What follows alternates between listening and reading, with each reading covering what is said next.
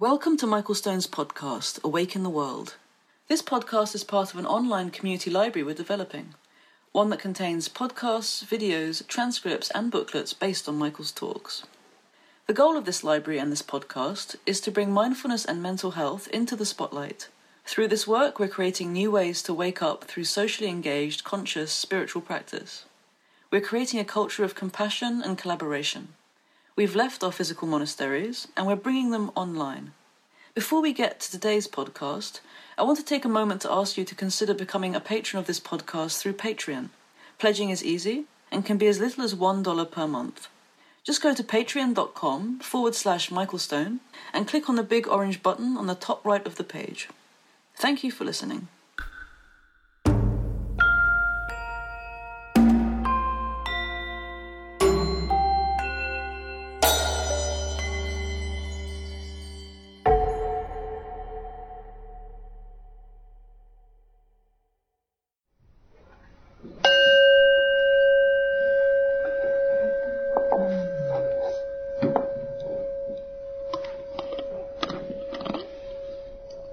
Can we come a little bit closer together?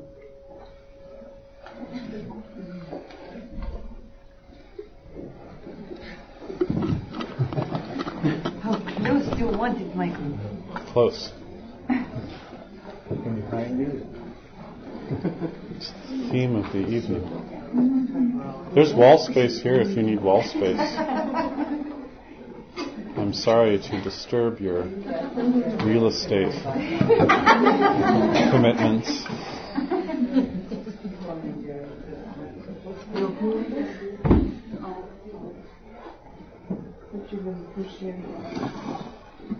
So, speaking of appreciation, it is so nice for me to be here. Quite a few of you, I feel like we've known each other for quite a few years now. And it's really nice for me to come back and see faces and hear about where you're at and so on. In Toronto we have a place called Center of Gravity. And it's not a yoga studio, and it's not a temple, and it's not an ashram. It's nothing. And it has a name. And basically it's a community of people who practice together. And we offer drop-in classes and workshops. We have a lot of continuing education programs for people who do clinical work, nurses, palliative care workers, doctors, psychiatrists. And strong ties to the academic community. And because I feel it's really important to dissolve the categories of inner and outer, personal, cultural, enlightenment being some internal work that has nothing to do with social action.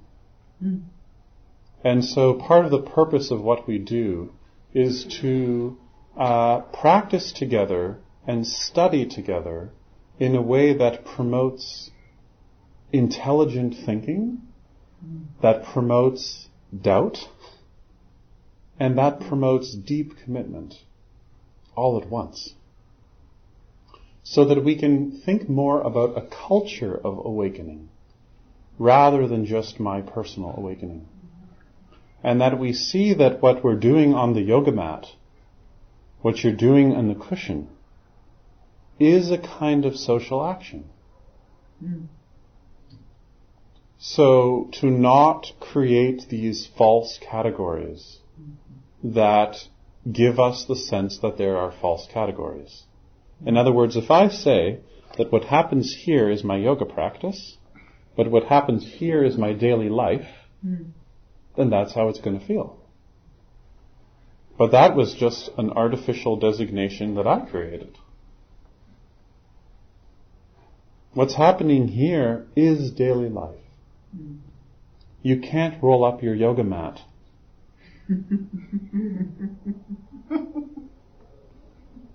When you leave here, your practice doesn't end, and then you come back tomorrow and it starts again. Unless you say that when you leave here, your practice ends, and when you come tomorrow, it starts up again. What are you committed to?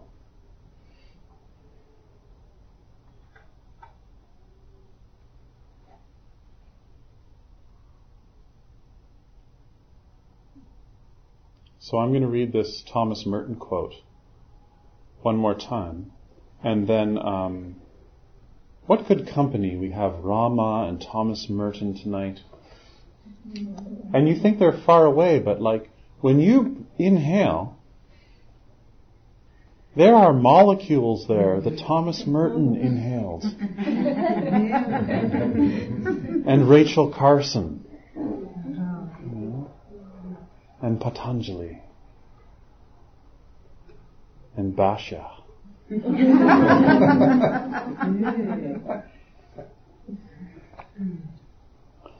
Thomas Merton. The beginning of love is just the beginning. The beginning of love is to let those we love be perfectly themselves and to not twist them to fit our own image. Otherwise, we love only the reflection of ourselves we find in them. You can't love a tree because it fits your image of a tree. You love a tree for the sake of the tree.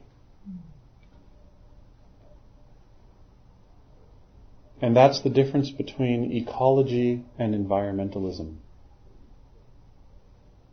We're not protecting the forest because it's nice to have a good forest on the other side of the bridge. We're protecting the forest because it has an equal right to live that you do.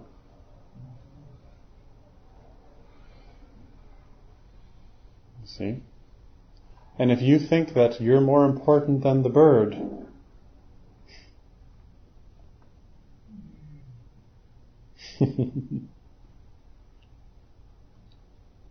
how can you litter? How can you throw something into the water?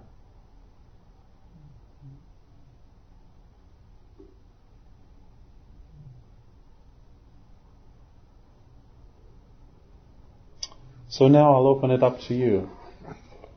Is there anything that I've said that needs clarification or that you want to engage or... I hope I've debunked a few of your favorite ideas.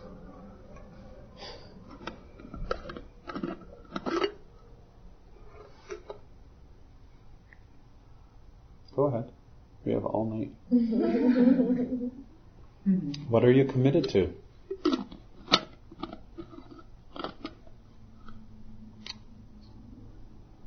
I got a question. One of the fundamental, and I think this came out in teacher training, or ought to have anyway, is that one of the fundamental elements of any practice is restraint. And yet we also talk about yoga mat creating a boundary, and you're also saying we can't roll it up. So it seems like we need to create limits of some sort for restraint in order to practice. And yet those then have an impact. And I'm going way back, and there was, it's not that far back, I guess, but I think Osho, who was regarded as someone relatively awake, sort of put forward a thought that said, no, the more you restrain, the more you're going to create resistance, or you're going to create something that's going to have to come out later. Yeah. And so in that sense, a lot of his view was you get rid of the restraints, right? You express those things until they're exhausted. Yes. And then you're able, in some fashion, to pick up and clarify your practice through that method. Yes. And they don't seem to make sense. They seem to be somewhat, not that we have any opposites, but they're not. They seem to be a little bit contradict your Yeah. persona. Yeah.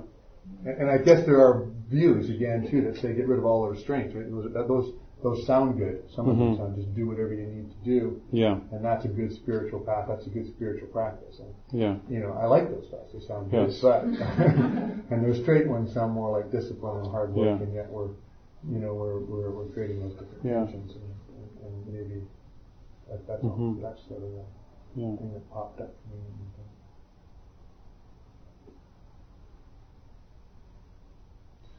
Well, the first limb of yoga, of Ashtanga yoga, is yama, which means restraint.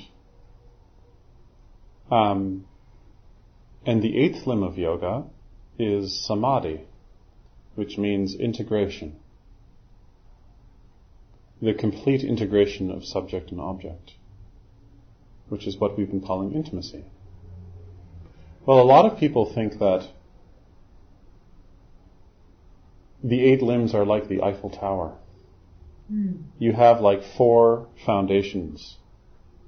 Yama, niyama, asana, pranayama. And then the other ones are like higher, the 4 levels of the Eiffel Tower. And I think this is wrong. I don't think the 8 limbs are like a ladder. I think they're like a circle. Because at one point in the Yoga Sutra, Patanjali says, samadhi is not the goal of yoga. So they're a circle. And the 8th limb bends into the yamas. So there's 2 ways to look at this. The dualistic way is like, if I practice the 8 limbs in sequence, then it's heading towards samadhi.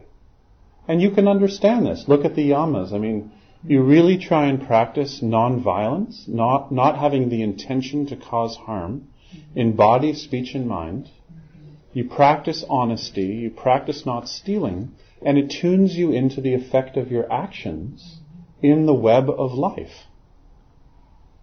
If you're stealing, Gandhi's translation of stealing is multiplying your wants.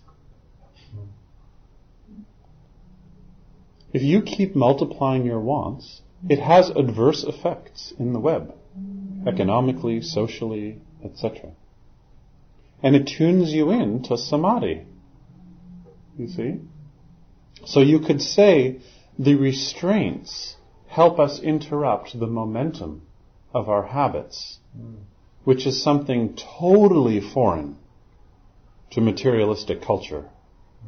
I mean, isn't it interesting that postmodern philosophy has no idea what to do with values and ethics, except to say they're all relative. Western psychology has nothing to say about ethics. If you train as a therapist, you need to not sleep with your clients and so on. But you never have a supervisor who asks you about your ethics. You never have to restrain yourself. That's something people do in other countries. If you don't have enough electricity, you just buy it from Quebec. You don't restrain yourself. But, to flip it around, you can also say that the expression of samadhi is the yamas, is restraint. So that ethics are an expression of intimacy because I feel deeply how we're interconnected. You know, the Dalai Lama, when he talks about politics with the Chinese, he feels every blow on every Tibetan's head. And he's so jolly. And he feels every abuse. And he's joyful. It's amazing. And people say, you're a spiritual teacher and a political leader at the same time. We haven't seen that in so long. And he says, I'm not a spiritual teacher and a political leader. Why are you creating those categories? You see?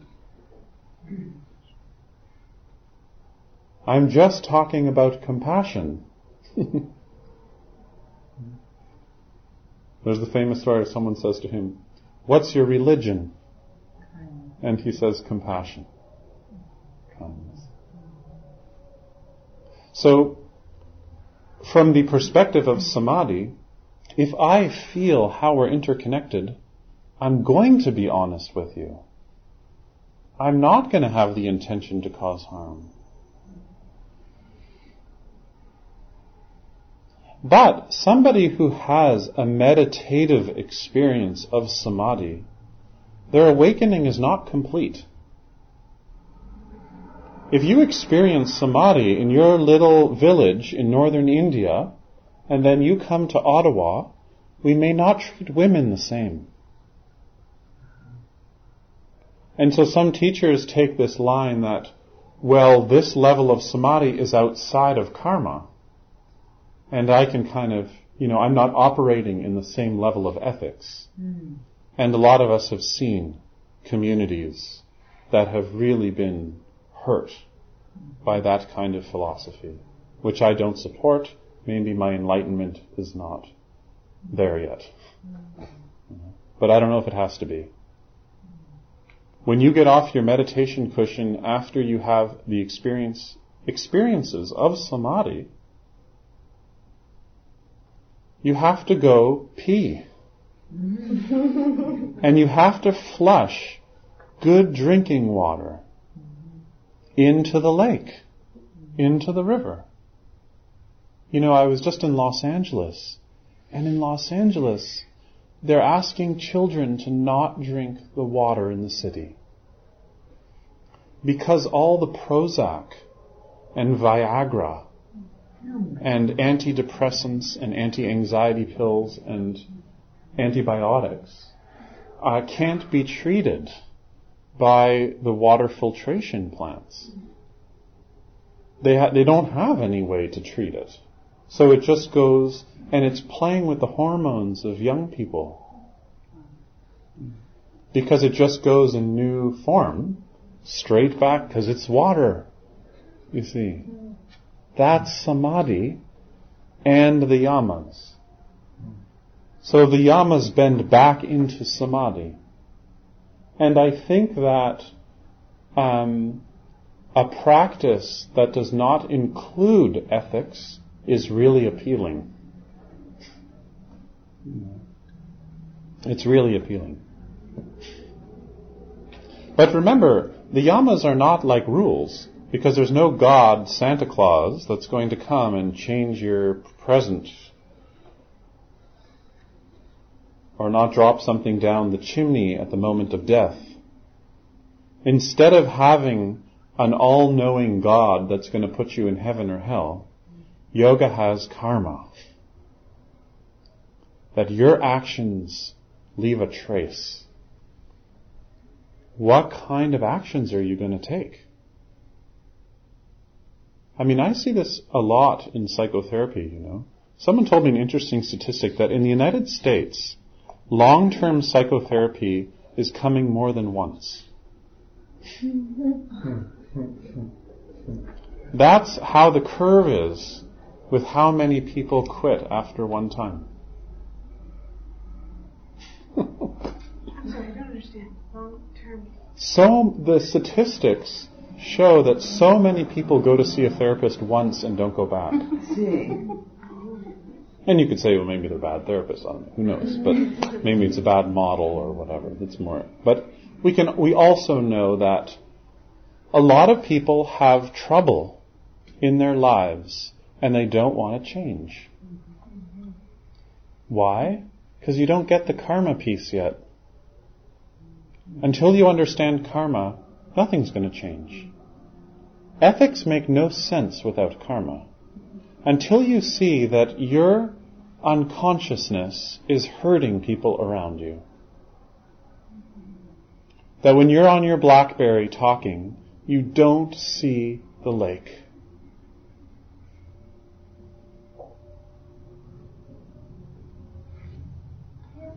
And you don't see the person with whom you're communicating.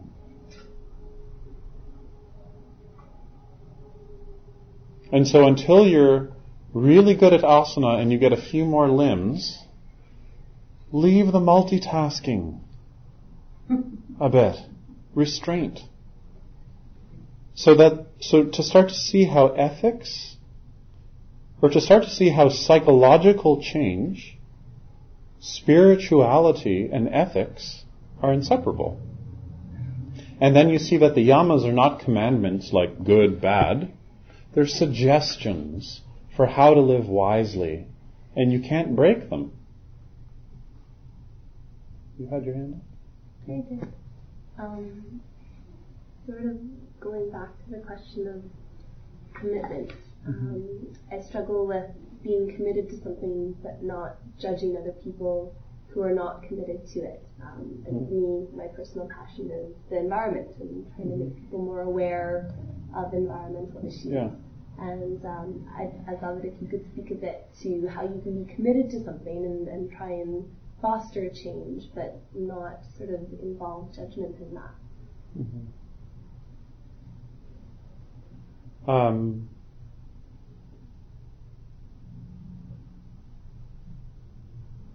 Well, I think you have to be unpopular. And you have to make sure that whatever action you're taking, you don't have the intention to cause harm.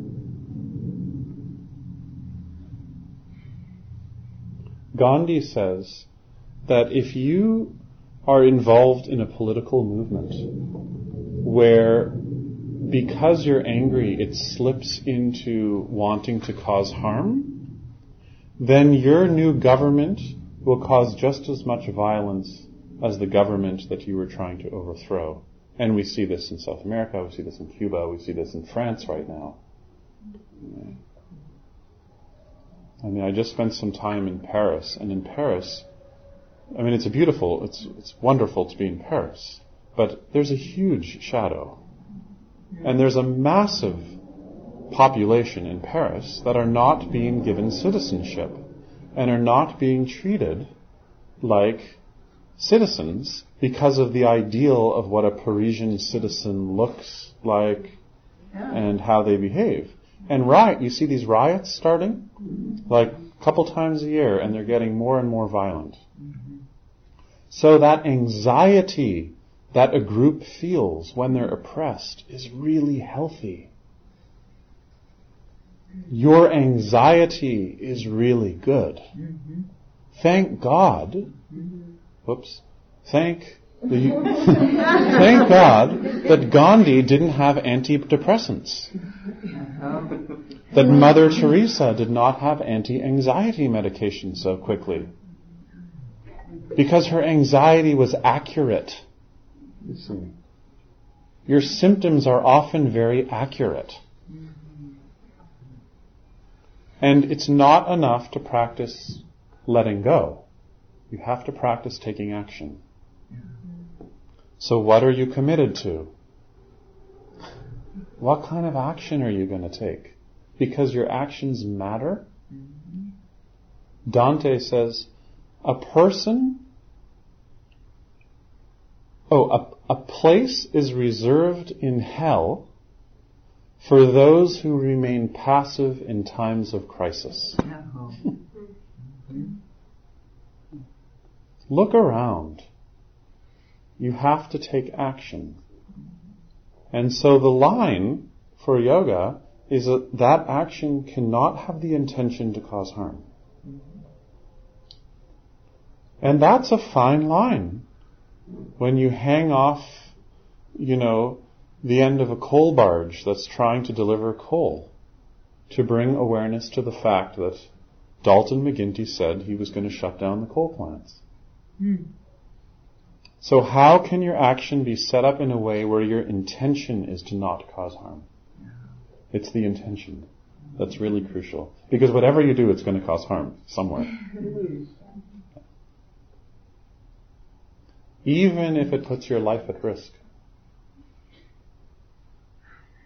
I mean, the teachings often say, don't ever fight over the teachings. No. And you should never put your life at risk over the teachings.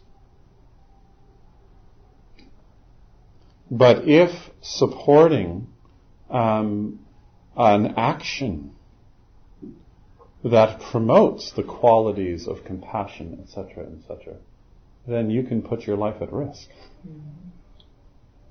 Like to save someone else's life. But not to put your life at risk over teachings. It's an interesting... It's application. Yeah. Yeah, it's interesting you should say that. I was telling David around the time you were talking about ahimsa and yoga teacher training, the movie Gandhi happened to come on TV. And so I watched it again.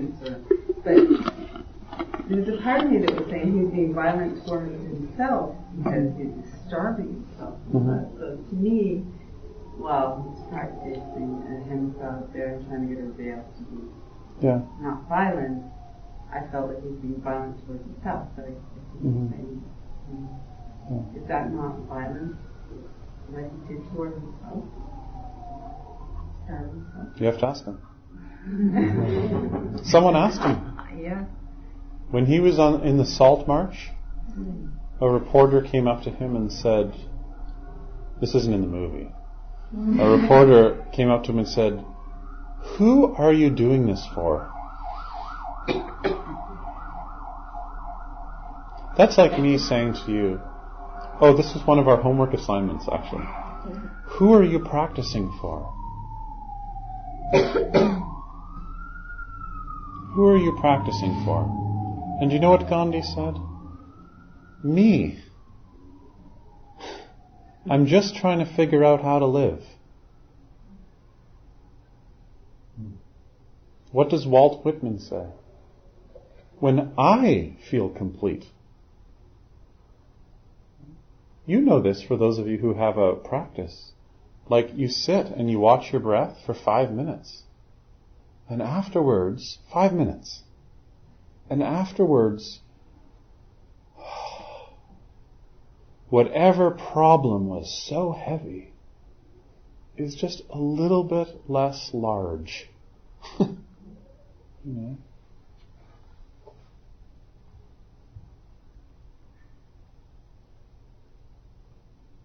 And that literally transfigures the world you're perceiving.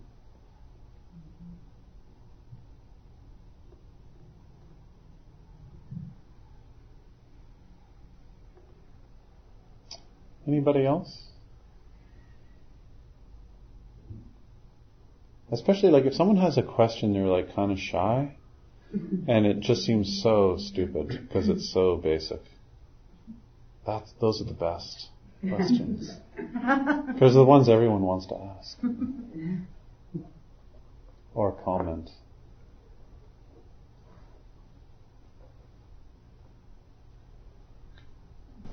Well, I do wonder how to meditate with my eyes open because we had meditation at Ashes and I felt like I had weights on my eyelids in your ears. Yeah. I know this isn't really part of the Well, drishti, gazing. Gazing and looking are not the same thing. So you practice gazing. The eyes are not used to gazing. Looking is when we go after things. And gazing is when we just receive through the eyes. I feel like it became a struggle to keep So my eyes soft. open. So soft. Because I'm not used to gazing. Is that why? Might be one of them. I'd have to see your posture. Yeah. Don't close your eyes. Don't go anywhere. Closed eyes is really helpful for visualization. But that's about it. I mean, when you close your eyes when you practice meditation, your eyes move all over the place. It's hard to get really still.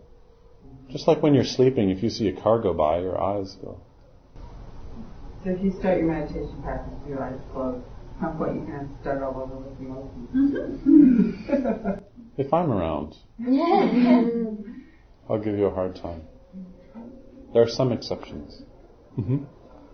When you talk about meditation and the gaze, Yeah. and you mentioned that when you close your eyes, you're going inside. Can be. When you're gazing, are you not going outside? When you sit and you look at a point, if you're looking, there's a point there. If you're gazing, there's nothing there. The eyes are just set so they're still, and after about 3 minutes, there's no object there. The eyes are just still and you're not even aware of what you're looking at. Unless you're looking.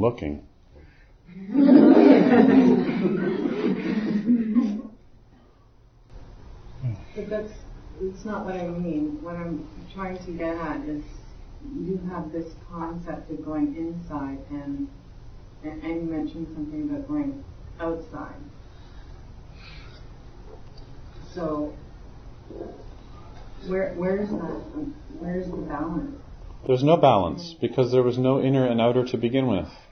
The eyes are set on a point, and when you sit with the eyes open, after a few minutes, you're not even aware of what you're looking at. The eyes are, this is called pratyahara, which can be translated as counter-grabbing.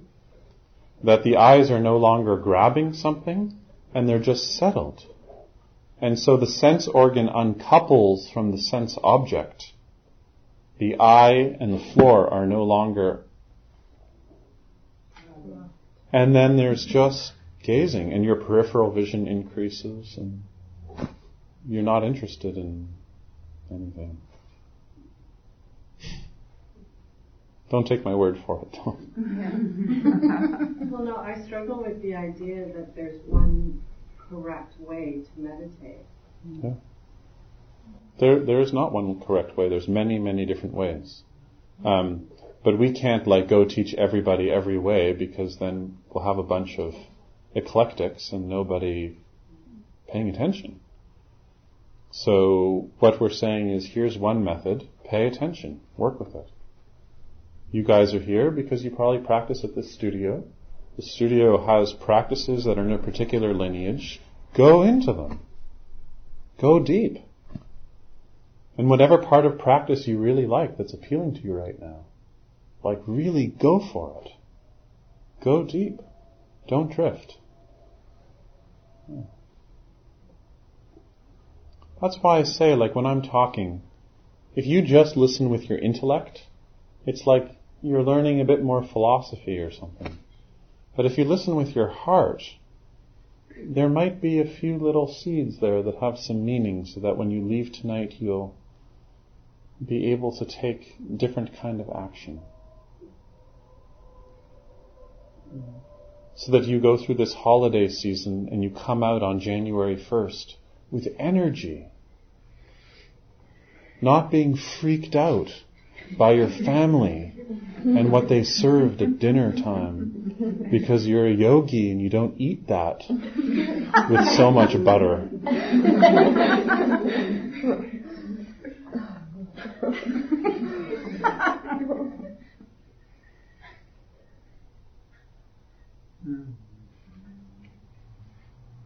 I love that scene in the film The Ice Storm, where it's Thanksgiving, and they all go to say grace, and the son says, thank you for the turkey who's given its life for us to be here. Do you know this? Mm-hmm. It's a beautiful scene of nonviolence, and the parents just flip out.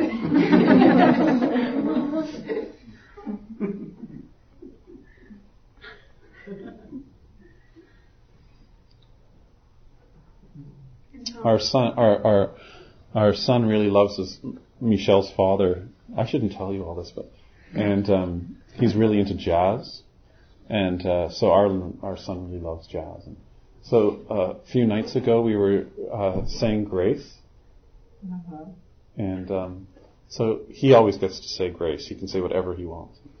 So he said, I just want to thank jazz. Because jazz brought us all this food, and jazz brought us everything.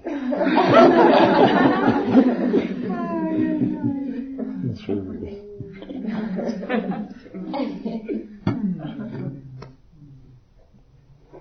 One more comment.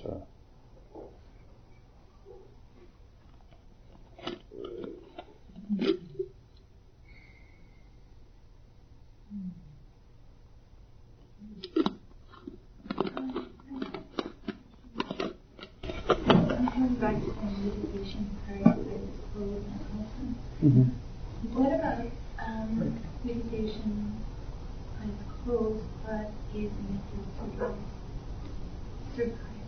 Sure. Because I think it's pretty similar, like when we doing meditation overnight, gazing at the because you don't visualize a lot of things. Mm-hmm. Fine. There's not one way to do meditation. I'm just saying this is the way that I practice. It offers a lot of benefits. And I was only bringing up this one technique just to demonstrate some of the ways where a meditation practice sometimes can reinforce the division between inner and outer. And that's my experience. And because I think it works, that's what I teach. And that's what I share with other people. But that doesn't mean that it's the best or it's the only one at all. I actually think it's really awful most of the time. But I think it's quite beneficial, and so that's the way I teach, because I think that one of the techniques of meditation that's most helpful for our culture right now is to be here. And to stop trying to get somewhere. And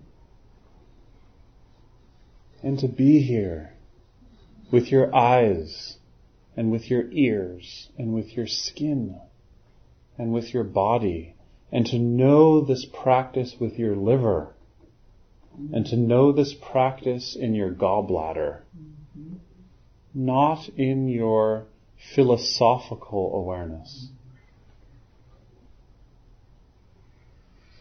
And that's what we're going to work on in the teacher training this weekend, is the koshas and how to start to explore yoga postures, not just in terms of physical geometry, but also in terms of the other sheaths of what's going on in yoga postures, like where to put your mind.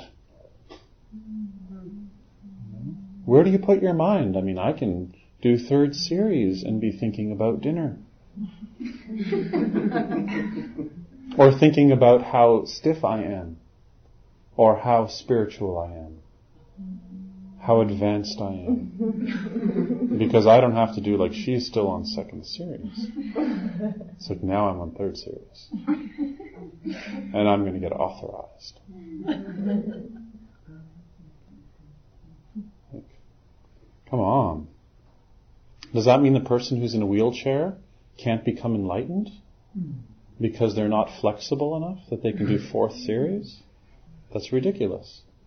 So then what is it about the yoga posture that wakes you up? It's not just getting the next series. Sorry. That's good. That's good. Now I'm off the hook. Yeah, I'm just, oh, good. Back to that yin class.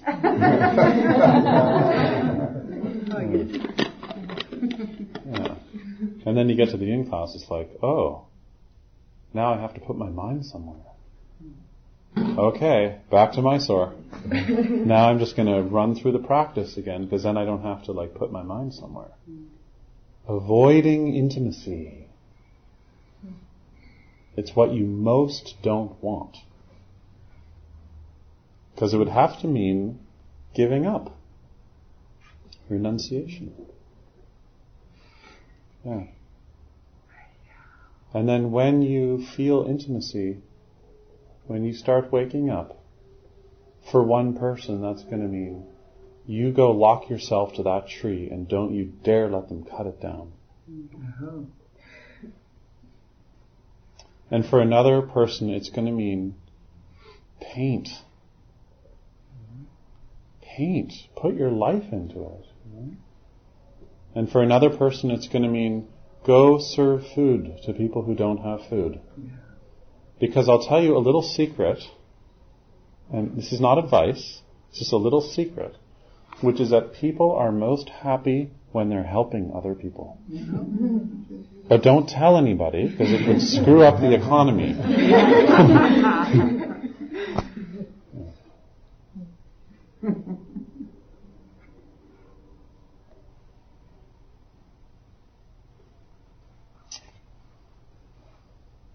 So, thank you very much for coming. Yeah. And I'm going to give you some homework. Is that okay? Give you some homework? I'm going to interpret the theme of commitment and rethinking generosity. And because it's Christmas time, holiday time, Hanukkah time, New Year's, protect yourself.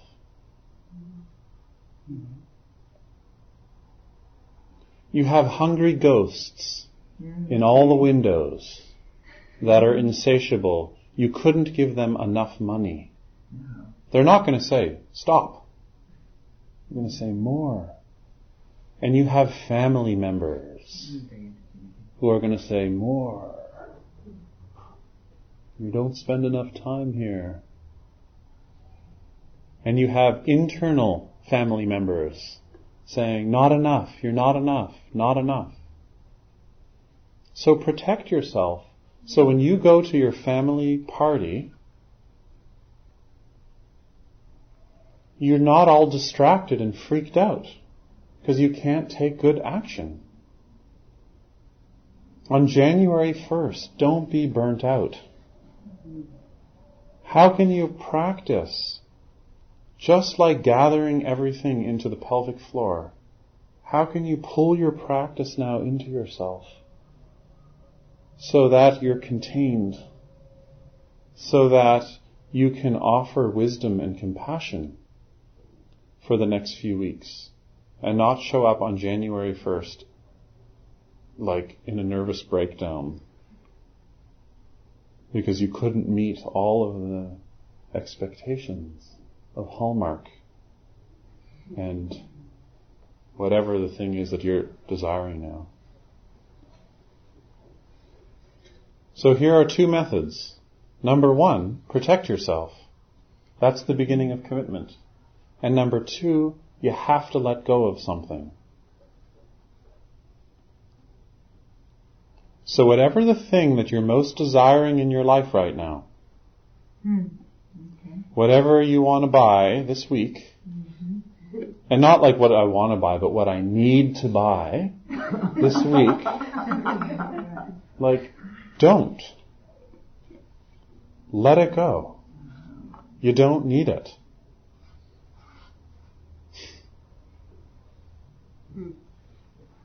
And you know what I'm talking about.